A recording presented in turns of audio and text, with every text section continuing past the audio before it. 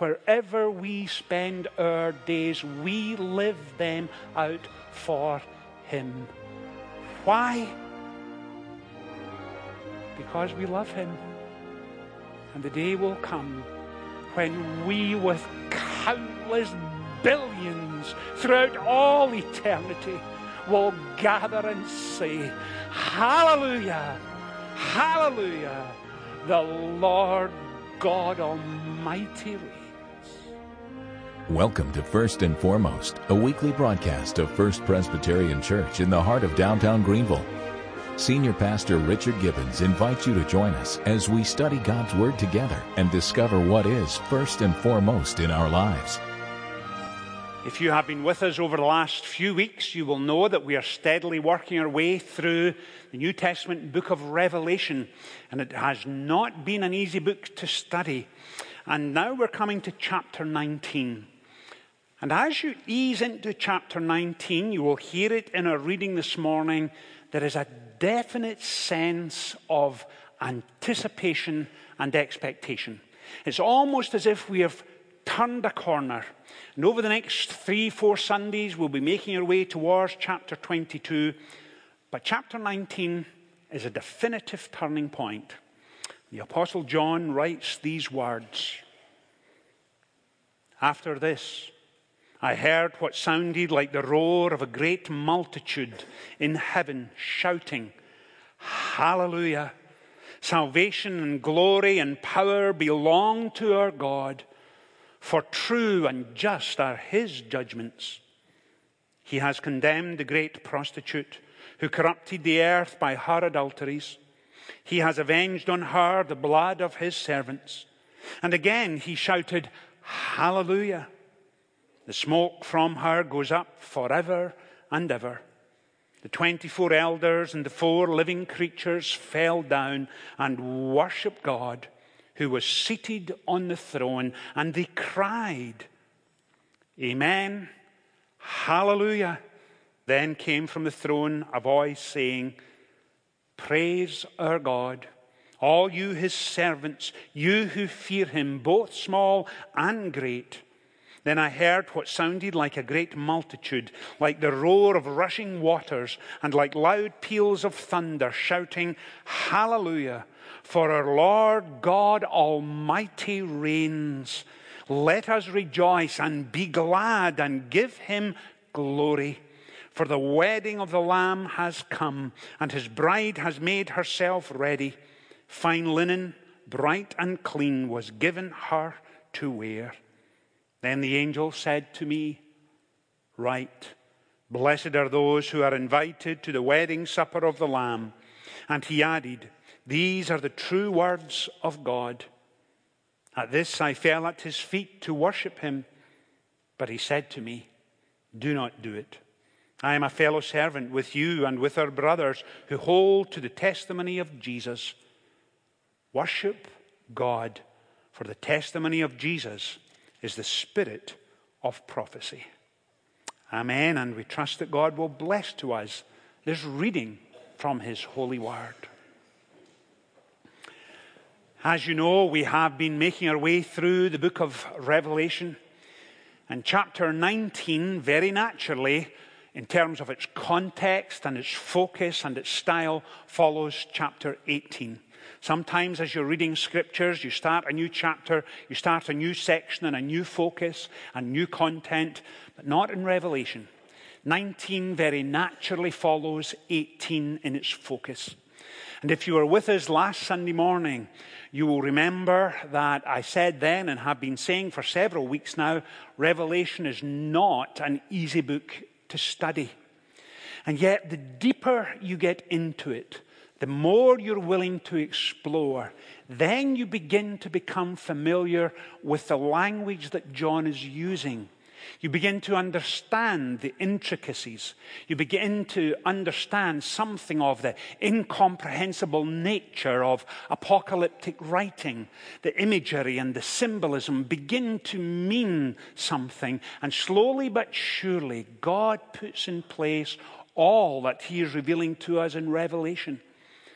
And this morning, as we get further into chapter 19, you will have that sense of anticipation, of expectation, that God is at last, finally, drawing together the culmination of all that was and is to come, and you'll feel and sense it.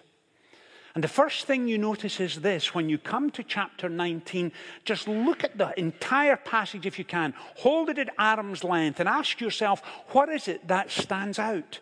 And it's one word, and it appears 4 times. Verse 1, hallelujah. Verse 3, hallelujah. Verse 4, amen and hallelujah. And verse 6, hallelujah. And John uses that same word again and again and again. And whenever you come across a passage of Scripture and the biblical writer repeats himself, and you see it quite clearly in a stark manner, your head should come up. There should be a sense of something special is happening here.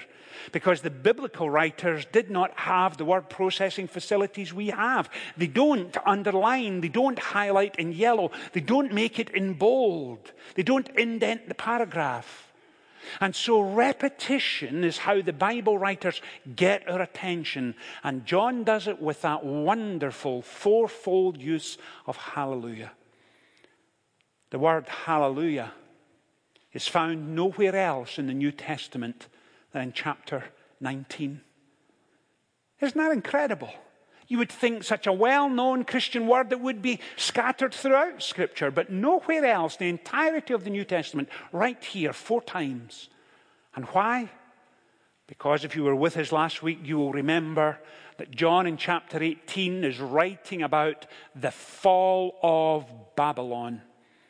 Now in Revelation, Babylon is symbolic for all that is evil. Think back through the centuries to individuals, autocratic leaders, dictators, people who were cruel, without mercy, abused their own power, abused their own people, took countries to war that ended up in famine and chaos and poverty and injustice, and it went on for decades. And if you're needing an image to have in your mind, think of Nazi Germany in the mid-1930s to the mid-1940s. Pernicious wickedness and evil incarnate was manifest in those years that ended up in a world war. In fact, statisticians tell us, and you've heard me say this before, they can't give us a definitive number. Somewhere between 65 and 85 or 90 million people lost their lives, and it brought devastation, corruption, enslavement with it. Just awful. And what John is telling us in chapter 19 is this: that as he looks back down through the millennia to eternity past, in the very beginning of time, and when sin first entered into the world, what John is telling us here is this: that it is over. It is done. The pain and the grief and the injustice and the death and the chaos and the mayhem and the violence and the debilitating consequences of sin is now over. Babylon has fallen, and humanity has been emancipated from the intoxicating, tranquilizing, deceptive addiction to sin, and it is gone. Period.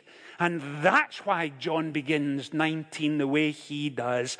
Hallelujah! For salvation and glory and power belong to our God. That's the point he's making.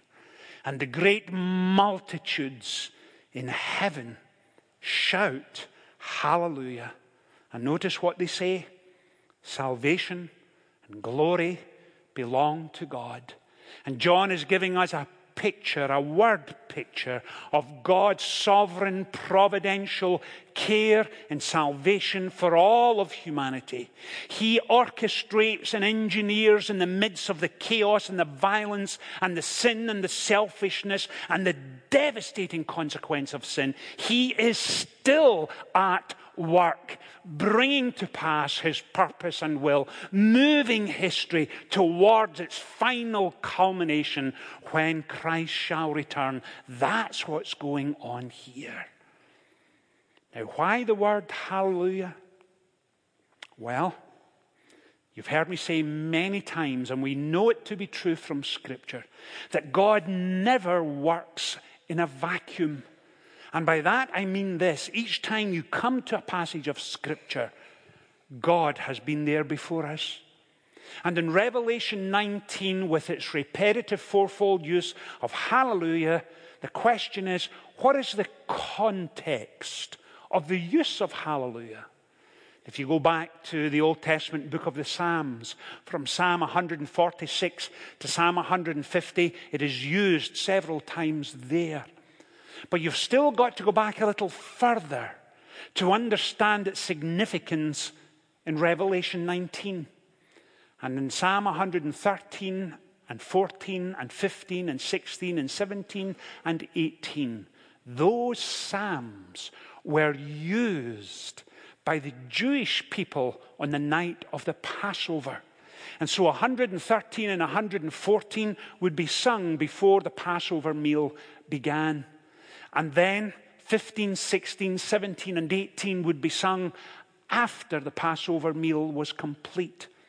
And why is that significant? It's significant for this reason: that what they were celebrating was their emancipation from the people and princes and rulers of Egypt. They wanted to be free. They wanted to establish their own nation. They wanted freedom to raise children and worship God as they wished. And it's significant. Why?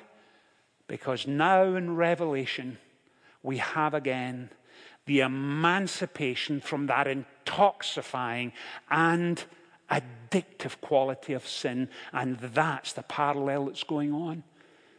And the other thing that's worth remembering is this: that Mark's gospel records that after supper, they sang a hymn and went out.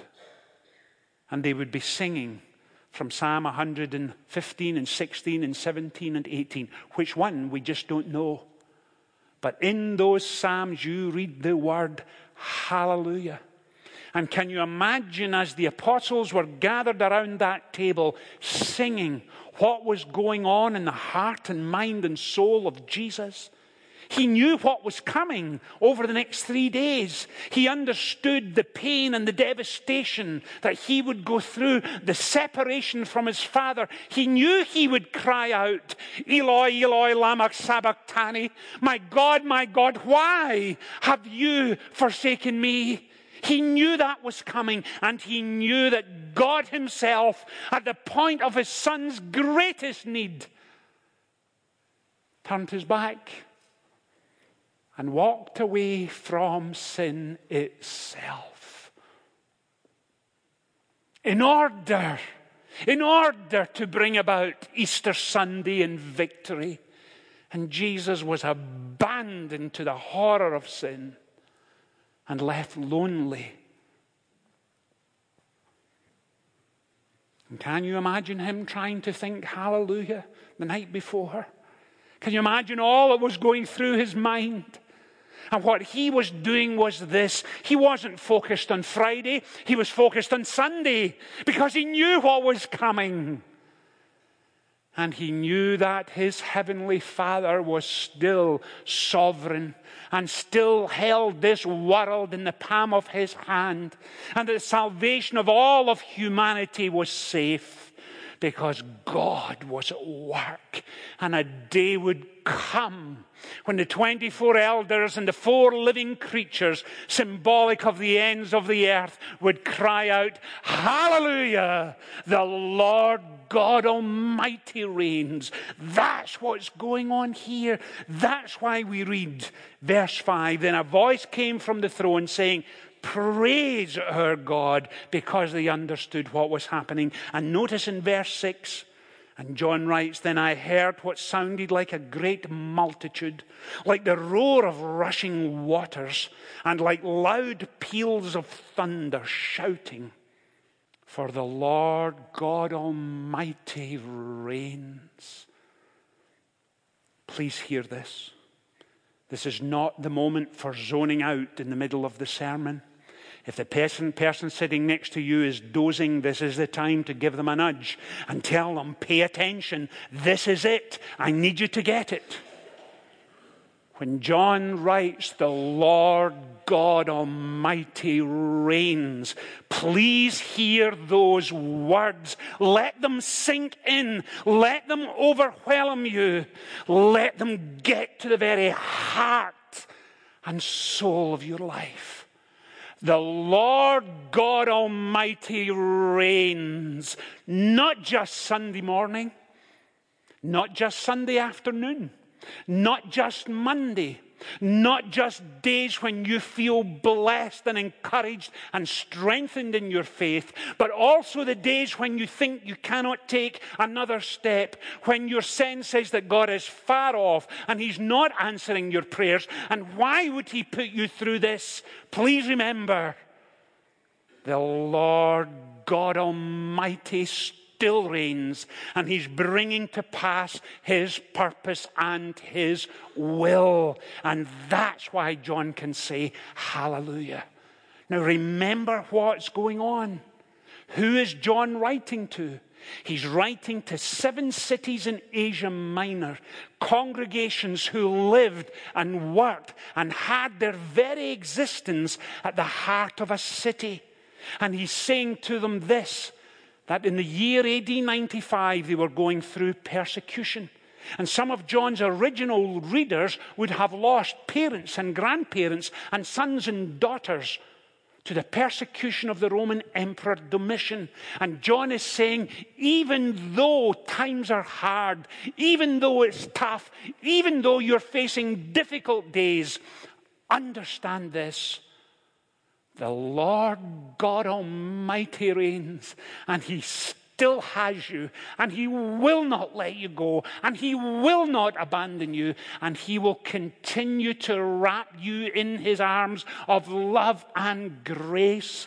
And He loves you in an outlandish, extravagant, extreme manner. You are His. He's got you, and will not abandon you, and will not let you go. Was there any more important message in the first century? And here is the question, is there any more important message in the 21st century? That's why John goes to great pains.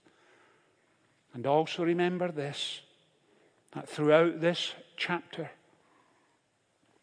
when John writes, salvation and glory and power belong to our God, he was sincere. He meant it. He wasn't just writing out of passionate enthusiasm, although that certainly is there, but understand what was happening to John. John was going through a moment of revelation. And for some of us, we have had similar experience, not to that intensity, not in the same way, but we equally have had moments that live in our memory. We walked across a stage the day we graduated from school when we were told as a student we are nothing and would amount to nothing. And yet we were there. And then 4 years later to graduate from college and begin to step out on your own as a young adult and find a job and enter the marketplace. To fall in love, become engaged, get married. To remember the day your first child arrived, and then another, and another, and another. Do you remember that as parents, grandparents? Oh, grandparents, remember it. I am the recipient of 40 new cell phone photographs from several grandparents this week. It is so much fun. It is thrilling and delightful. Stand on the southern rim of the Grand Canyon and look out at the awesome majesty of God's created order. Come through the tunnel on your way to Yosemite and you look out across the Yosemite Valley. It is spectacular. But please hear this. When John says, "The Lord God Almighty reigns," John was being revealed to the majesty and the grace and the grandeur and the incomparable nature of Father, Son, and Spirit. And it was as if the whole earth was heaving under his feet, and he couldn't take it in. He couldn't take it in. The only thing he could do was worship. And say, "Hallelujah, the Lord God Almighty reigns." And John realized that all of the millennia which had been, and all of the millennia still to come, God was still in control, bringing to pass his purpose and his will. That's what's going on here. And the majesty and the grace and the grandeur and the splendor of our incomparable God caused John to be lost in wonder, love, and praise. What would you give for such an experience? Please know this. That was an experience that one day we too shall have. On that bright and cloudless morning when the dead in Christ shall rise and the glory of the resurrection share, when the roll is called up yonder, we'll be there. We'll be there. And all of the promises will come to fruition. And all of the holiness and the character and the overwhelming purity of the very nature of God himself we will be exposed to. And the first thing we will do is worship. And what is the best definition of worship? Well, I think this is the best one I've come across, and I've looked multiple times. And it was written by Archbishop William Temple in the early 1940, when London was going through a blitz. And this is what he wrote: "Worship is a submission of all of our nature to God. It is the quickening of the conscience by his holiness, the nourishment of the mind with his truth, the purifying of the imagination by his beauty, the opening of the heart to his love, the surrender of the will to his purpose, and all this gathered up in adoration, the most selfless emotion of which our nature is capable." That's worship. And the day will come when we, with countless billions throughout all eternity, will gather and say, "Hallelujah, hallelujah, the Lord God Almighty reigns." Amen. Let's pray together. Father, thank you for this passage of Scripture this morning. Thank you for its call upon our lives. Engage us, heart and mind and soul, to be pivotal people. A people who love our city, who serve our community, whose greatest desire is for others to be exposed to your love and grace. Father, bless us this week. In Jesus' name we pray. Amen. Sign up now for summer camps at First Presbyterian Church. Summer at First is a place where campers have fun as they make friends and learn about God. Camp counselors help build strong character in the lives of young people through daily Bible stories, music, games, crafts, and prayer. Our ministry is available for ages 3 months through rising 6th grade. More information at firstpresgreenville.org.